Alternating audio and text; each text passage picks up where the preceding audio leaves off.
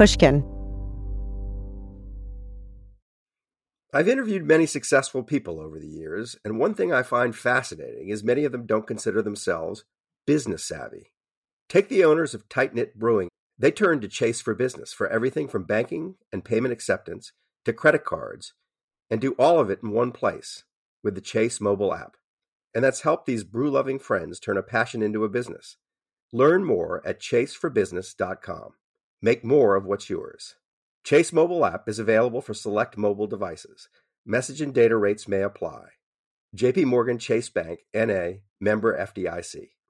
The most innovative companies are going further with T-Mobile for Business. The PGA of America is helping lower scores and elevate fan experiences with AI coaching tools and 5G connected cameras. AAA is getting more drivers back on the road fast with location telematics. And the Las Vegas Grand Prix is powering race day operations with 5G connectivity, giving fans an experience at the speed they deserve. This is accelerating innovation with T-Mobile for Business. Take your business further at T-Mobile.com/now. Trinity School of Natural Health can help you be part of the fast-growing health and wellness industry. With an education that empowers communities, Trinity grads can change lives by applying natural health principles and techniques in holistic practices or stores selling nourishing health products. Offering 19 online programs that fit your busy schedule, you'll get training to help turn your passion into a career. Enroll today at trinityschool.org. That's trinityschool.org.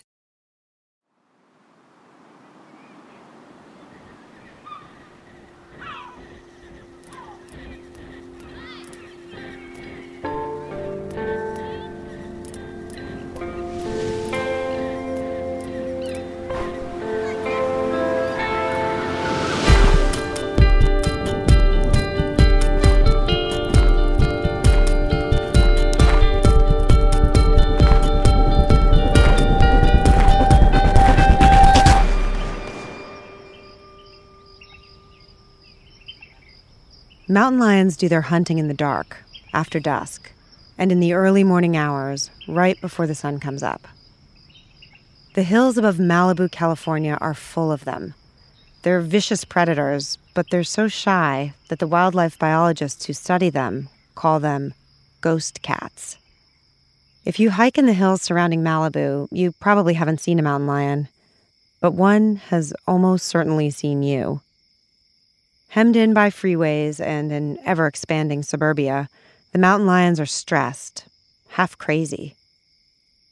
A few years ago, I wrote a story about them for The New Yorker, where I work. The people in Malibu were really upset, especially about a rogue lion known as P45, which was slaughtering pet alpacas and mini horses, seemingly for sport. There was a huge debate over who was to blame for these deaths, a murderous lion or the people who had left their pets, unprotected, in lion country.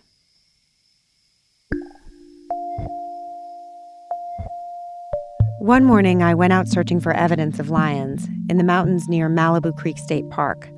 I was with one of the wildlife biologists, and we were in a tangle of branches and bushes, looking at a dried-out deer carcass, a month-old lion kill.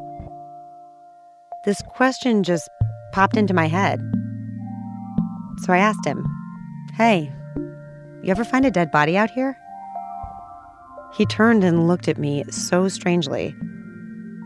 He was going to stick to talking about lions. No comment on what humans might do in these hills.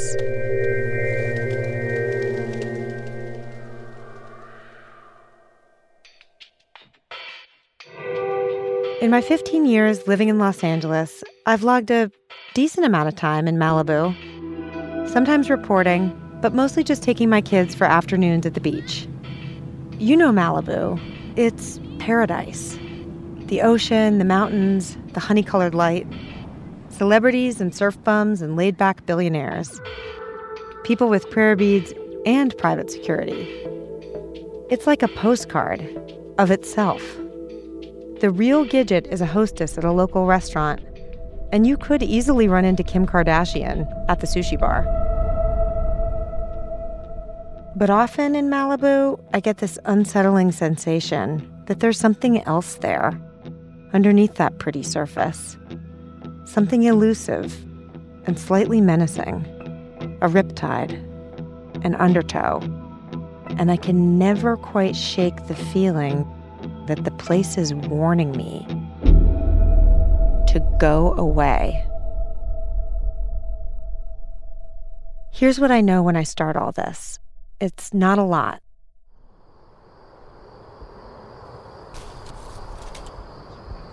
It was before sunrise, June 22nd, 2018, and the campground at Malibu Creek State Park was packed.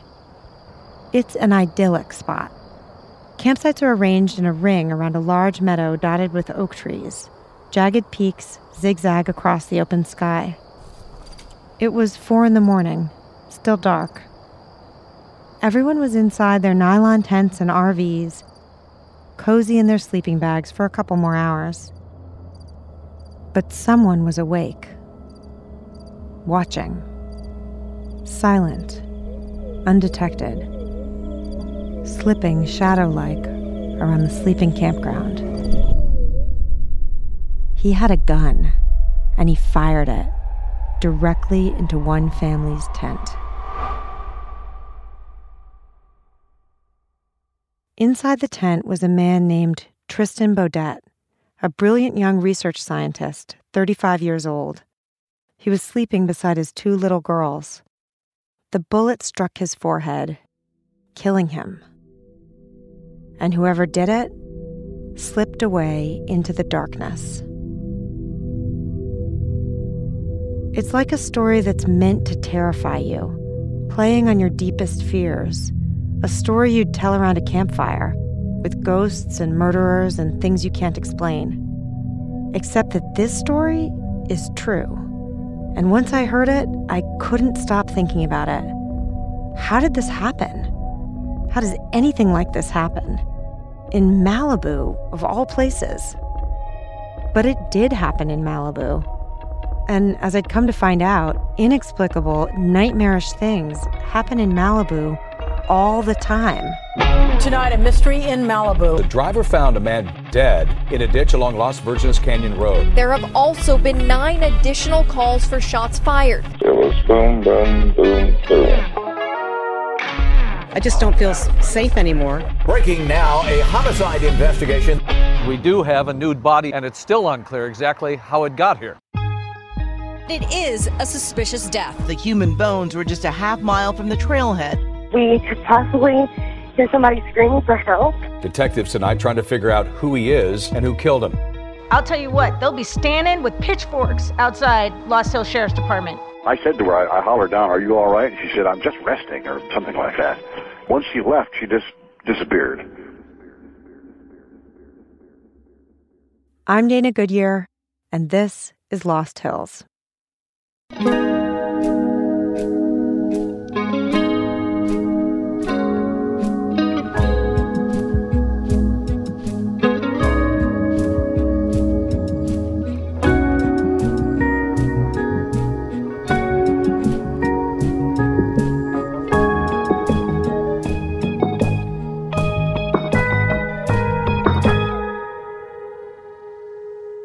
Episode 1, The Killing Zone. Would you guys start by just saying your names and what your relationship is to Tristan? My name's Scott McCurdy. I'm Tristan's brother-in-law, and this is my wife. My name's Pamela Wu. I'm Tristan's sister-in-law and married to Scott McCurdy. I want to talk to Scott because he was with Tristan on the camping trip. He was in the next tent over with his own young boys. He's the closest person to the story. Tristan's little girls were 2 and 4. The younger one could barely talk. Scott is the closest thing to a witness. Tristan always has this bucket list of things that he wants to do, and camping in Malibu State Park was on the bucket list. Years ago, before we had kids, he and I went up to Malibu Creek State Park, and he and I always wanted to go back and camp there. Scott tells me that Tristan, his wife Erica, and their kids were about to move from Orange County up to the Bay Area. I feel like he knew that I was a little bit sad that he was going to be leaving Southern California. Erica is an OBGYN and had a medical exam to study for. So Tristan proposed a trip, something he and Scott had been wanting to do for a long time. Camping. Just the dads with the kids in Malibu Creek State Park. And he wanted to have kind of, one last camping trip while he was down here, and we were all together. And so it was meant to be this bonding, really fun experience. They caravanned up to Malibu. We're driving up and we pull in, and Tristan was first, and we pass the ranger booth where you get your sight. And I follow Tristan in, and we go down the long winding road, and he makes a wrong turn and off the asphalt road onto this gravel dirt road, which later he commented he was so excited that he got to take his Forester off-roading. He was such a funny dude. The campground is basically a large oak meadow. There's a one-way asphalt road that goes around it, with campsites offset on either side. We found our campsite, we got the kids out, and we all walked around, and the campsite was a little bit angled, and so Tristan really didn't like it because there wasn't a good spot to pitch the tent where you wouldn't be leaning one way or the other, and so it just wasn't the ideal campsite. So we decided, and we were early enough, not all the sites were full, that we decided one of us would go back and bargain with the rangers to get another site. They moved to a different spot, Site 49, in a nice flat area on the northern end of the meadow. And then they noticed that the guy in the next site over was leaving. They asked him if they could use his site too, spread out a little. He said, sure, no problem. Tristan set up his tent there, in Site 51. Then he and Scott and all the kids spent the day at Surfrider Beach, that famous stretch along Pacific Coast Highway, right by the Malibu Pier. At the end of the day, they headed back to the park and got ready for a night around the campfire. Scott says that Tristan could be counted on to bring delicious food and pre-mixed cocktails when they camped. He was the kind of person who optimized everything. And so did you and Tristan get to stay up drinking Manhattans or something out of a flask after the kids finally went to bed? Tristan had pre-mixed Manhattans for that trip. That last conversation we had, we stayed up and we were talking about families for hours and hours, and I told him how much I was gonna miss him. I'm like, I kind of guilted him a little bit, like, well, we had a good run, buddy. We had a good run. I'll miss you. I remember at the end of the night we decided, okay, well it's late. Let's go to bed. It was probably, I don't know what time it was. Maybe it was 1 o'clock or something. I'm not sure. And we put out the campfire, and I gave him a big hug, and I told him I loved him, and I told him again that I was going to miss him.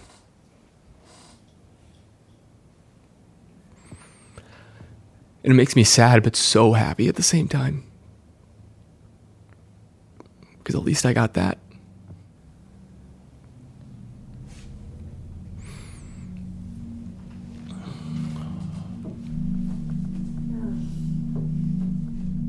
A few hours later, Scott says, he was awakened by a loud noise, like fireworks, and the sound of one of his nieces crying. He couldn't figure out why Tristan wasn't helping her. He knew that something must be wrong. He got up, leaving his own young children, and hurried over to Tristan's tent. He opened the flap. In the dark, he could see the girls kneeling beside their dad. One of them kept saying, "Wet, wet." He dug around for a phone, and when he found it, used it as a flashlight. He rolled Tristan over and saw that his face was drenched in blood. The girls were kneeling in a pool of it. That's what was wet. He pulled the girls out of the tent into the chilly early morning air and began to scream for help.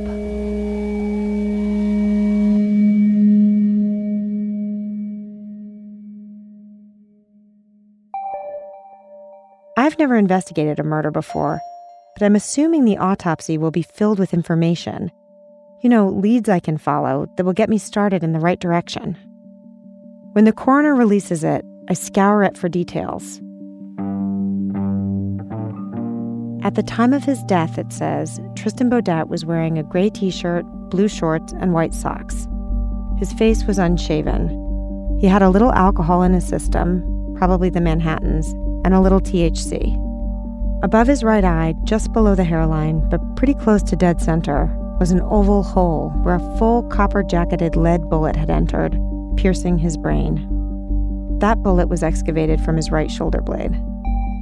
Included with the autopsy is something called a GSR datasheet. It stands for gunshot residue. I had to look that up. The box for homicide is checked. But everything else about Tristan Beaudette's case and how he died can only be learned from the omissions, gaps in the narrative of facts. The weapon is described as outstanding. Make and model, unknown. Ammunition brand and caliber, unknown. Number of shots fired is left blank. How did the injury occur?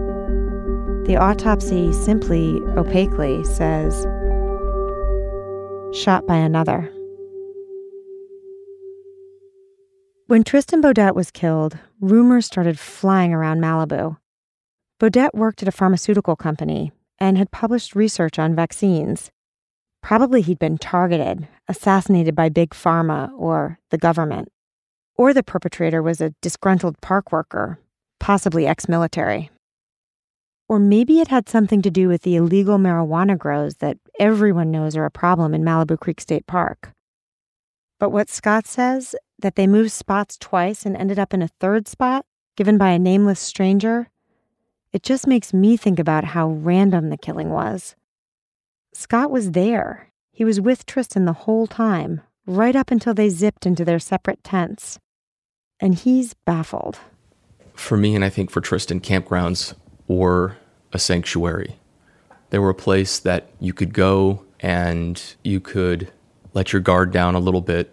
The kids could play. You'd have fun setting up your camp and making dinner and just hanging out with the people you love. Do you think about Malibu differently now? Yeah, I definitely do. I mean, I think you've got just this really great spot in the world where you should be able to go and enjoy nature, and you just don't think that in a place so beautiful that you're going to experience something so evil. When I think about what happened to Tristan Beaudette, I always think about the thin wall of his tent. He probably felt so safe, nestled in beside his girls. He trusted nature. He wasn't scared. He had no idea what was out there, or how vulnerable he was. Going camping anywhere, something could happen. You know, there could be a bear, there could be a mountain lion. Those are kind of inherent risks in nature that, you know, they could be present. And, you know, if it happens, you know, if there's a bear, you know, it's the idea of that is really scary, right? But usually when there's something like that, I mean, it's posted. You know that there are predators out there lurking. And so maybe you keep your kids a little bit closer and you keep your kids a little bit safer that day. But you would never go to a campground where there was a known human predator? No. No one would ever do that. We did not know that there was this danger at this park. And had we known, we would never have put our children in danger. Never.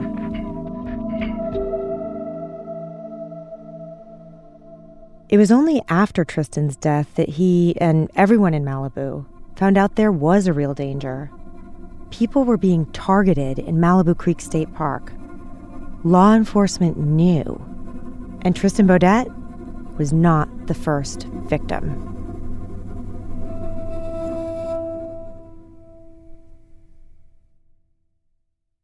This show is sponsored by BetterHelp. People don't always realize just how much their negative thoughts and experiences stick with them and weigh them down. You may find your brain constantly running through a highlight reel of bad moments. That comment your friend made last week that hurt your feelings. that frustrating thing your mom does, or that silly thing you said in a meeting. Maybe it's time to get it all off your chest. Whether it's a tiny annoyance or something much bigger, talking about it can give you some relief and lead you to a potential solution. That's where therapy comes in.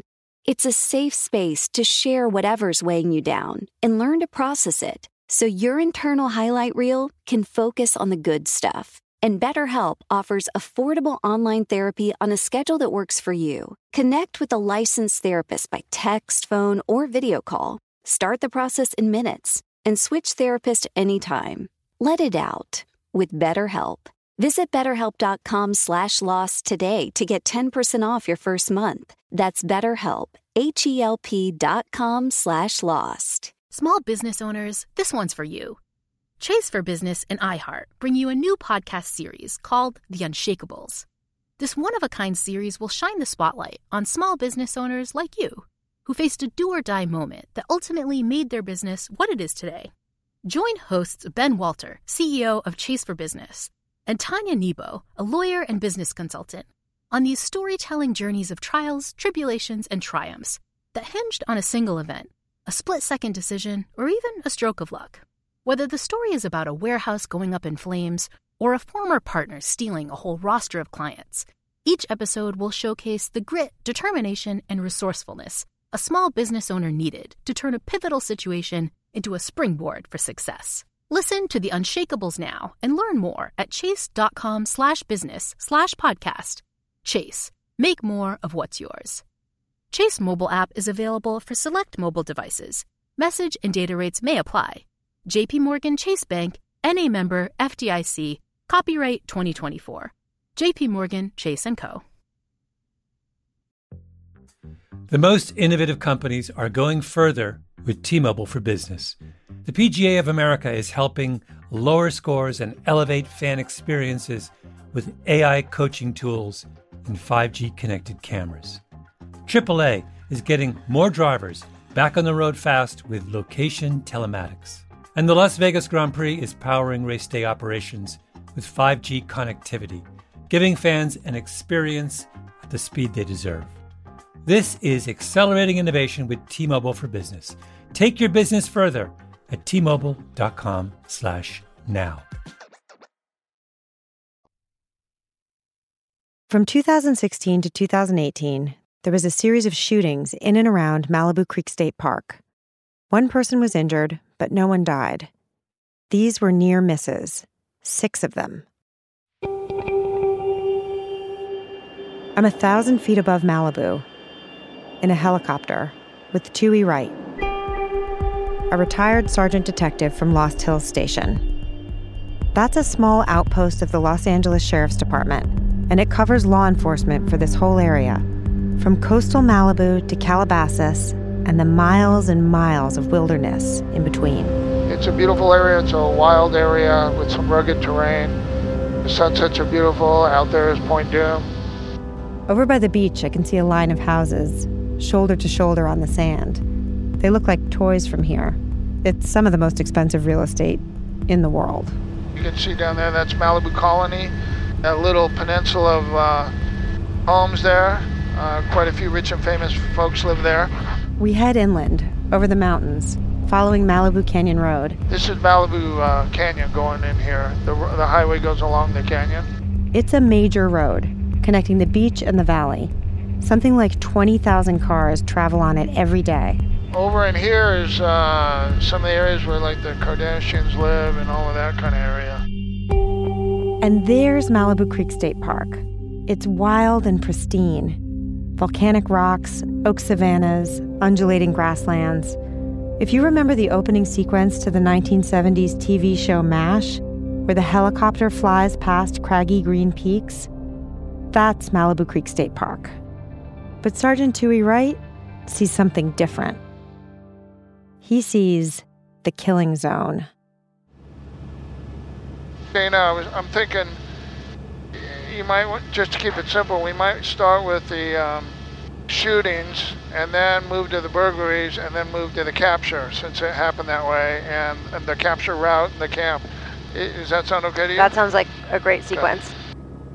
Sergeant Wright was in charge of search and rescue, finding hikers lost in the mountains below.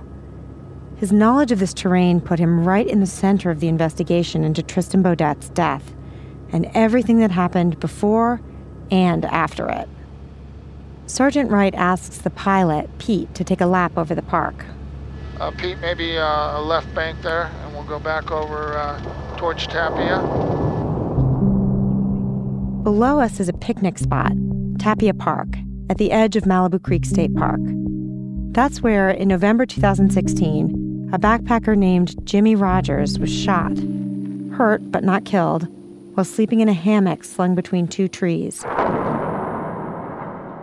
Near miss number 1.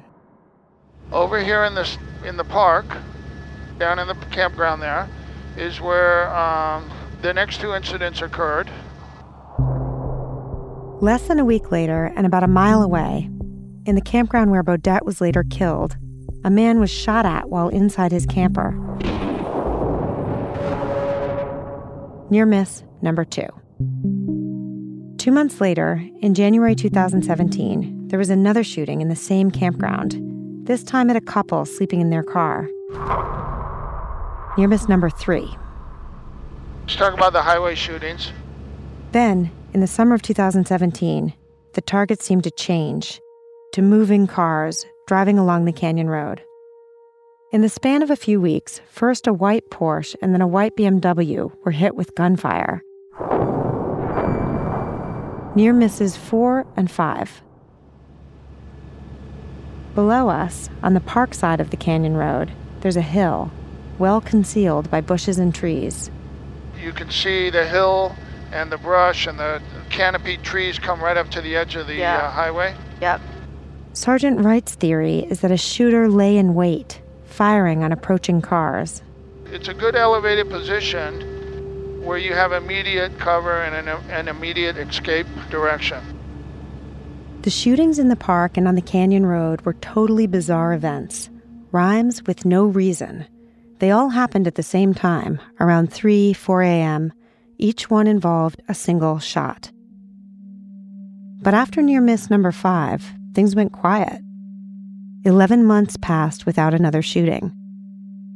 Until June 18th, 2018. Early that morning, around 4 a.m., in the same area, a Tesla, a white one, was hit in the hood. Near miss number 6. Even then, after 20 months of unsolved shootings, law enforcement didn't alert the public. The sheriff's department stayed silent, and so did California State Parks. There was no press conference, nothing was posted at the park, no information wanted flyer, not even a suggestion to remain vigilant. And 4 days after the Tesla was shot, Tristan Beaudet was killed in the campground. When you got the call that there had been a shooting at the campground, yes, it wasn't out of the blue for you. I'm just putting myself in your shoes and thinking you must have had a sinking feeling because there had been a series of incidents leading up to that moment. Yeah, that is true, and this was our greatest fear, that this was a serial shooter, and that eventually he would hit somebody and or kill them. He'd already hit somebody in the beginning. So he's saying that privately, law enforcement worried there was a potential serial killer at large. They thought he was looking for victims, and that Malibu Creek State Park and the Canyon Road were his hunting ground. While millions of people, oblivious of the danger, continued to visit the trails, spend the night in the campground, and travel on the Canyon Road. Even me. I took my kids to Malibu Creek State Park in early 2018. We walked the 3-mile loop to the rock pool. It's a famous swimming spot. And we checked out the teenagers jumping from the ledges. We talked about camping in the campground when it got warm enough. It's hard not to look back and wonder, what if we had? After the Beaudet murder, the earlier victims, the near misses, went to the media. There was an outcry in Malibu as people began to panic about the canyon shooter. The campground was temporarily closed, but though no one was in custody, the rest of the park remained open, and there was still no sign posted about anything that had transpired there. Then, about a month after the murder, there was a rash of mysterious burglaries from commercial buildings near the periphery of the park. You want to talk about the burglaries? Sure. Okay. Scroungy, desperate stuff. Not laptops or cell phones, but sandwiches from the fridge, seized candy, cinnamon rolls, junk food from the front of a vending machine smashed out with a rock. A couple of these places had video surveillance, and a guy was caught on camera, masked and wearing a headlamp with a backpack and what appeared to be a rifle sticking out of it. The next place we're going to go to is called the Calabasas Recreation Center. It just so happens to be directly next door to Malibu Los Tules Sheriff's Station. The area where all these crimes took place is essentially the backyard of the sheriff's station. And one burglary, the last one, was literally next door. So he came within, what would you say, 100 yards of the sheriff's station? I would say maybe even closer to the parking lot. Sergeant Wright says he followed boot prints from the rec center's parking lot up into the dusty, desolate hills behind the sheriff's station. Do you see that big oak tree down at the bottom? Yep. We're looking at a fold in the hills where a gnarled oak clings to the side of a steep slope. The one furthest back towards the hill, the big one? Yep. I figured there was a camp here. Following Sergeant Wright's hunch, half a dozen sheriff's deputies returned to the site of the last boot print. As they trudged up and down hills in the bright sun, the only sound was a sheriff's department helicopter chuffing in the distance. But then, a deputy heard a strange clanging noise, echoing through the canyon. It seemed to be coming from a ridge to the west, already steeped in shadow. The deputy dropped to his knee and looked through the optic on his rifle. Zooming in, he saw a man. Saw the whites of his eyes, as he would later testify. Clean-cut, early 40s, wearing all black, and a backpack with a rifle sticking out the top. The deputies jumped him, right outside his camp. Of course, he tried to flee, but deputies were on him real quick. Search and Rescue and Lost Hills Patrol immediately got their guns on him, and at some point he tossed the pack, and you could see the rifle sticking out of the pack.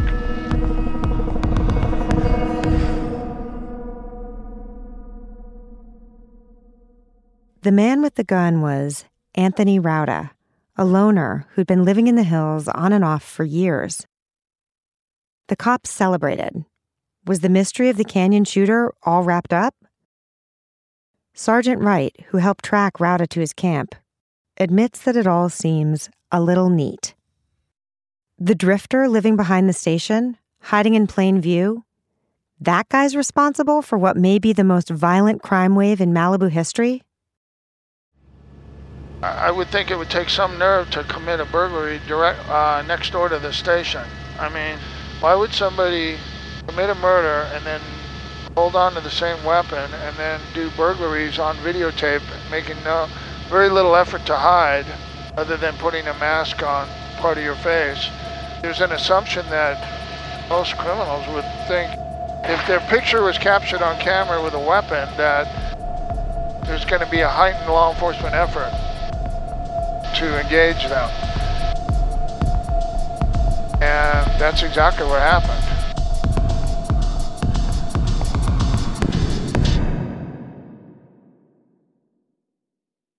Chase for Business and iHeart bring you a new podcast series called The Unshakables. This one-of-a-kind series will shine the spotlight on small business owners like you, who faced a do-or-die moment that ultimately made their business what it is today. Join hosts Ben Walter, CEO of Chase for Business, and Tanya Nebo, a lawyer and business consultant, on these storytelling journeys of trials, tribulations, and triumphs that hinged on a single event, a split-second decision, or even a stroke of luck. Whether the story is about a warehouse going up in flames or a former partner stealing a whole roster of clients, each episode will showcase the grit, determination, and resourcefulness a small business owner needed to turn a pivotal situation into a springboard for success. Listen to The Unshakables now and learn more at chase.com/business/podcast. Chase, make more of what's yours. Chase mobile app is available for select mobile devices. Message and data rates may apply. JP Morgan Chase, NA member FDIC, 2024, JP Morgan Chase & Co. The most innovative companies are going further with T-Mobile for Business. The PGA of America is helping lower scores and elevate fan experiences with AI coaching tools and 5G connected cameras. AAA is getting more drivers back on the road fast with location telematics. And the Las Vegas Grand Prix is powering race day operations with 5G connectivity, giving fans an experience at the speed they deserve.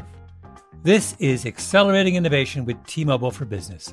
Take your business further at T-Mobile.com/now. Musora is your access to online music lessons for guitar, piano, drums, and singing. This is your chance to reignite some old musical passions or pick up an instrument for the first time.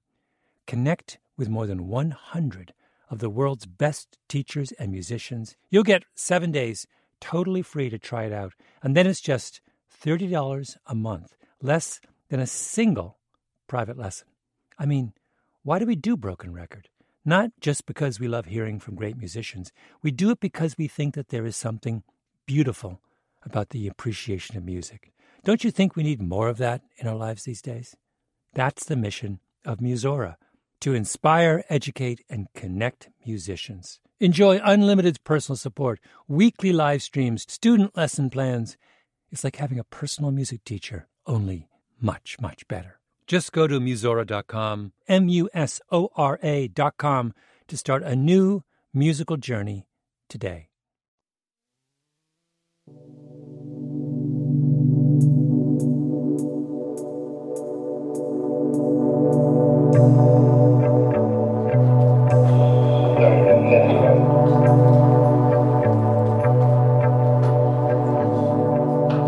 Good afternoon, ladies and gentlemen.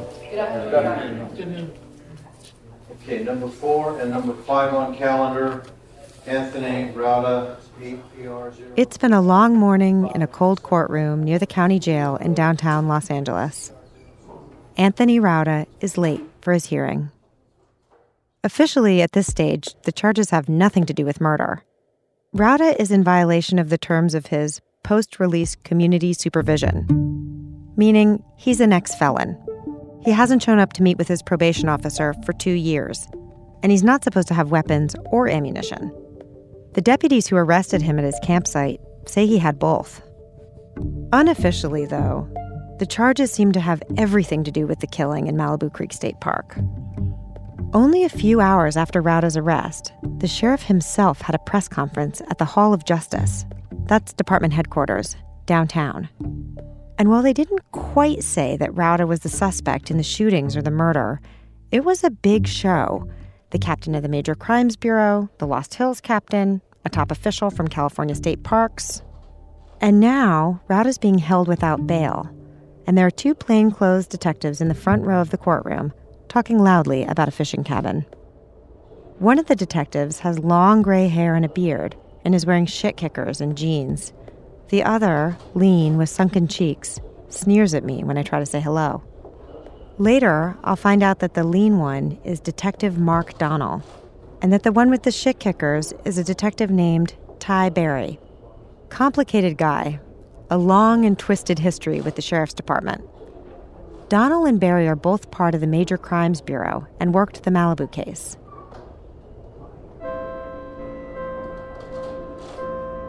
Finally, Rauda enters, with a deputy in blue latex gloves gripping his arm, guiding him to his seat. My first impression of Anthony Rauda is he's pale, library pale, an indoorsman, not the weather-beaten, leather-skinned survivalist I'd been expecting. His hair is dark and slicked back in individual lines that look pencil-drawn. a little goatee, blue jumpsuit, wrists cuffed behind his back. He's separated from the rest of the courtroom by a plexiglass partition, but he has something he wants to say to the judge. You're welcome. Excuse me, Your Honor. I'd like to speak. This would be over defense objection, and I would ask if anything could be off the record. That's Rauda's public defender attempting to intervene. No, because I denied the Feretta. And that's the judge, who looks exceptionally annoyed. I don't give a shit, buddy. I don't give a shit. I want to speak. You don't have a right to speak. I'm gonna fucking speak, but you speak through your attorney. No, I'm not gonna speak through. I'm not gonna cooperate with the public defender's office anymore. So that's the decision on that one. Rauda hurls himself against the plexiglass. You're a piece of shit, bitch. You're a piece of shit, bitch. Charge that, motherfucker. The bailiff calls for help, and a bunch of deputies appear. They kick all the reporters out, but they forget about the microphones that have been placed on a podium at the front of the courtroom. And that's when Rauda tells the judge to go fuck himself. Fuck you and your mama. I think my client is a little overwrought, having been in custody, and... Fuck you, Your Honor. You understand that? Fuck you. He seems mad at everyone. The judge, the DA, the bailiff, even his public defender. The one person who wants to help him. Don't come to see me no more, you piece of shit. Rauda appears desperate, furious, trapped. He's thrashing about in the fluorescent light of this dingy, cold courtroom. He reminds me of the mountain lions. Hemmed in, stressed out, a dangerous ghost.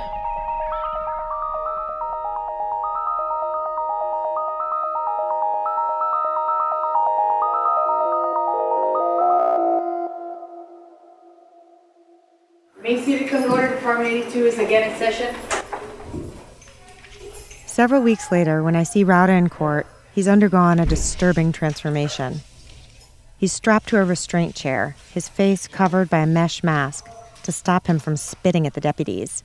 His head lolls to one side, as if he's under heavy sedation. I notice that the public defender, who Rauda's been trying to fire, is gesturing to me. He wants me to come talk to him in a quiet corner at the back of the courtroom. I got information. Unfortunately, it's under seal, so I can't really talk to you about it. But he's talking about the discovery, the evidence provided by the sheriff's department about the weapon and ammunition that Rauda was arrested with. I don't think they've got the ballistics or anything like that. In other words, he doesn't think they have enough to charge Rauda with murder. I'm not sure what direction you're going in, but have you checked any other suspects? I don't know any other names to be checking. Okay, because I don't think this kid is the shooter. There's a killer out there. And I don't know. I shouldn't even be guessing. I don't know what his family situation was. I don't know if there was any rivals. I don't know if there's anything else. There's something wrong. This kid didn't do. He's crazy. There was so much pressure that they had to arrest somebody. I think they got the crazy guy. They probably want him in custody so that they can get the psychiatrist or somebody to like talk to him, get incriminating stuff. It's the only thing I can figure. Because if he's nuts, it's unfair. He believes that Rauda's a sacrificial lamb, meant to appease the agitated Malibu community. Anyway, just between you and me. Okay.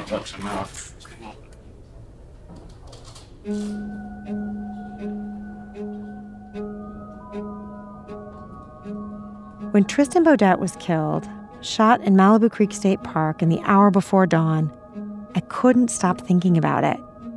Then I found out about all the other shootings, too. Now the cops have arrested Anthony Rauda, a homeless guy living behind the station, and they seem to want everyone to think that it's all his fault. That he's the perfect bad guy. A single, efficient explanation for everything that's been going on. I don't know what to believe, but I know that's not the whole story. Could Anthony Rauda have committed all these crimes? What was law enforcement doing this whole time?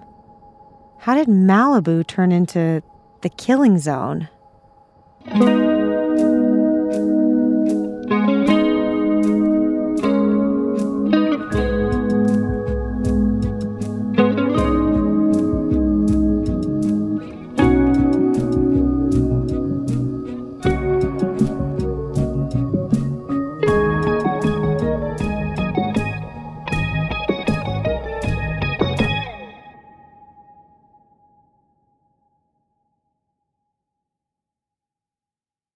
This show is sponsored by BetterHelp.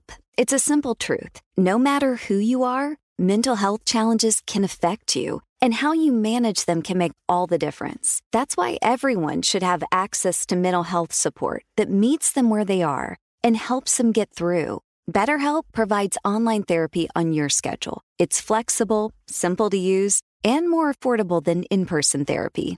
Connect with a licensed therapist selected just for you. Learn more at BetterHelp.com. That's BetterHelp.com. The tradition of breaking tradition continues with the return of the Unconventional Awards from T-Mobile for Business at Mobile World Congress.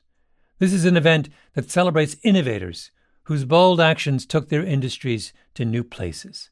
If that sounds like you and you're a T-Mobile for Business customer, enter today. If you win, you'll be publicly honored amongst some of the most influential leaders in industry. And me, I'll be there too. Enter now at T-Mobile.com/unconventional awards. See you there. Trinity School of Natural Health can help you be part of the fast-growing health and wellness industry. With an education that empowers communities, Trinity grads can change lives by applying natural health principles and techniques in holistic practices or stores selling nourishing health products. Offering 19 online programs that fit your busy schedule, you'll get training to help turn your passion into a career. Enroll today at trinityschool.org. That's trinityschool.org.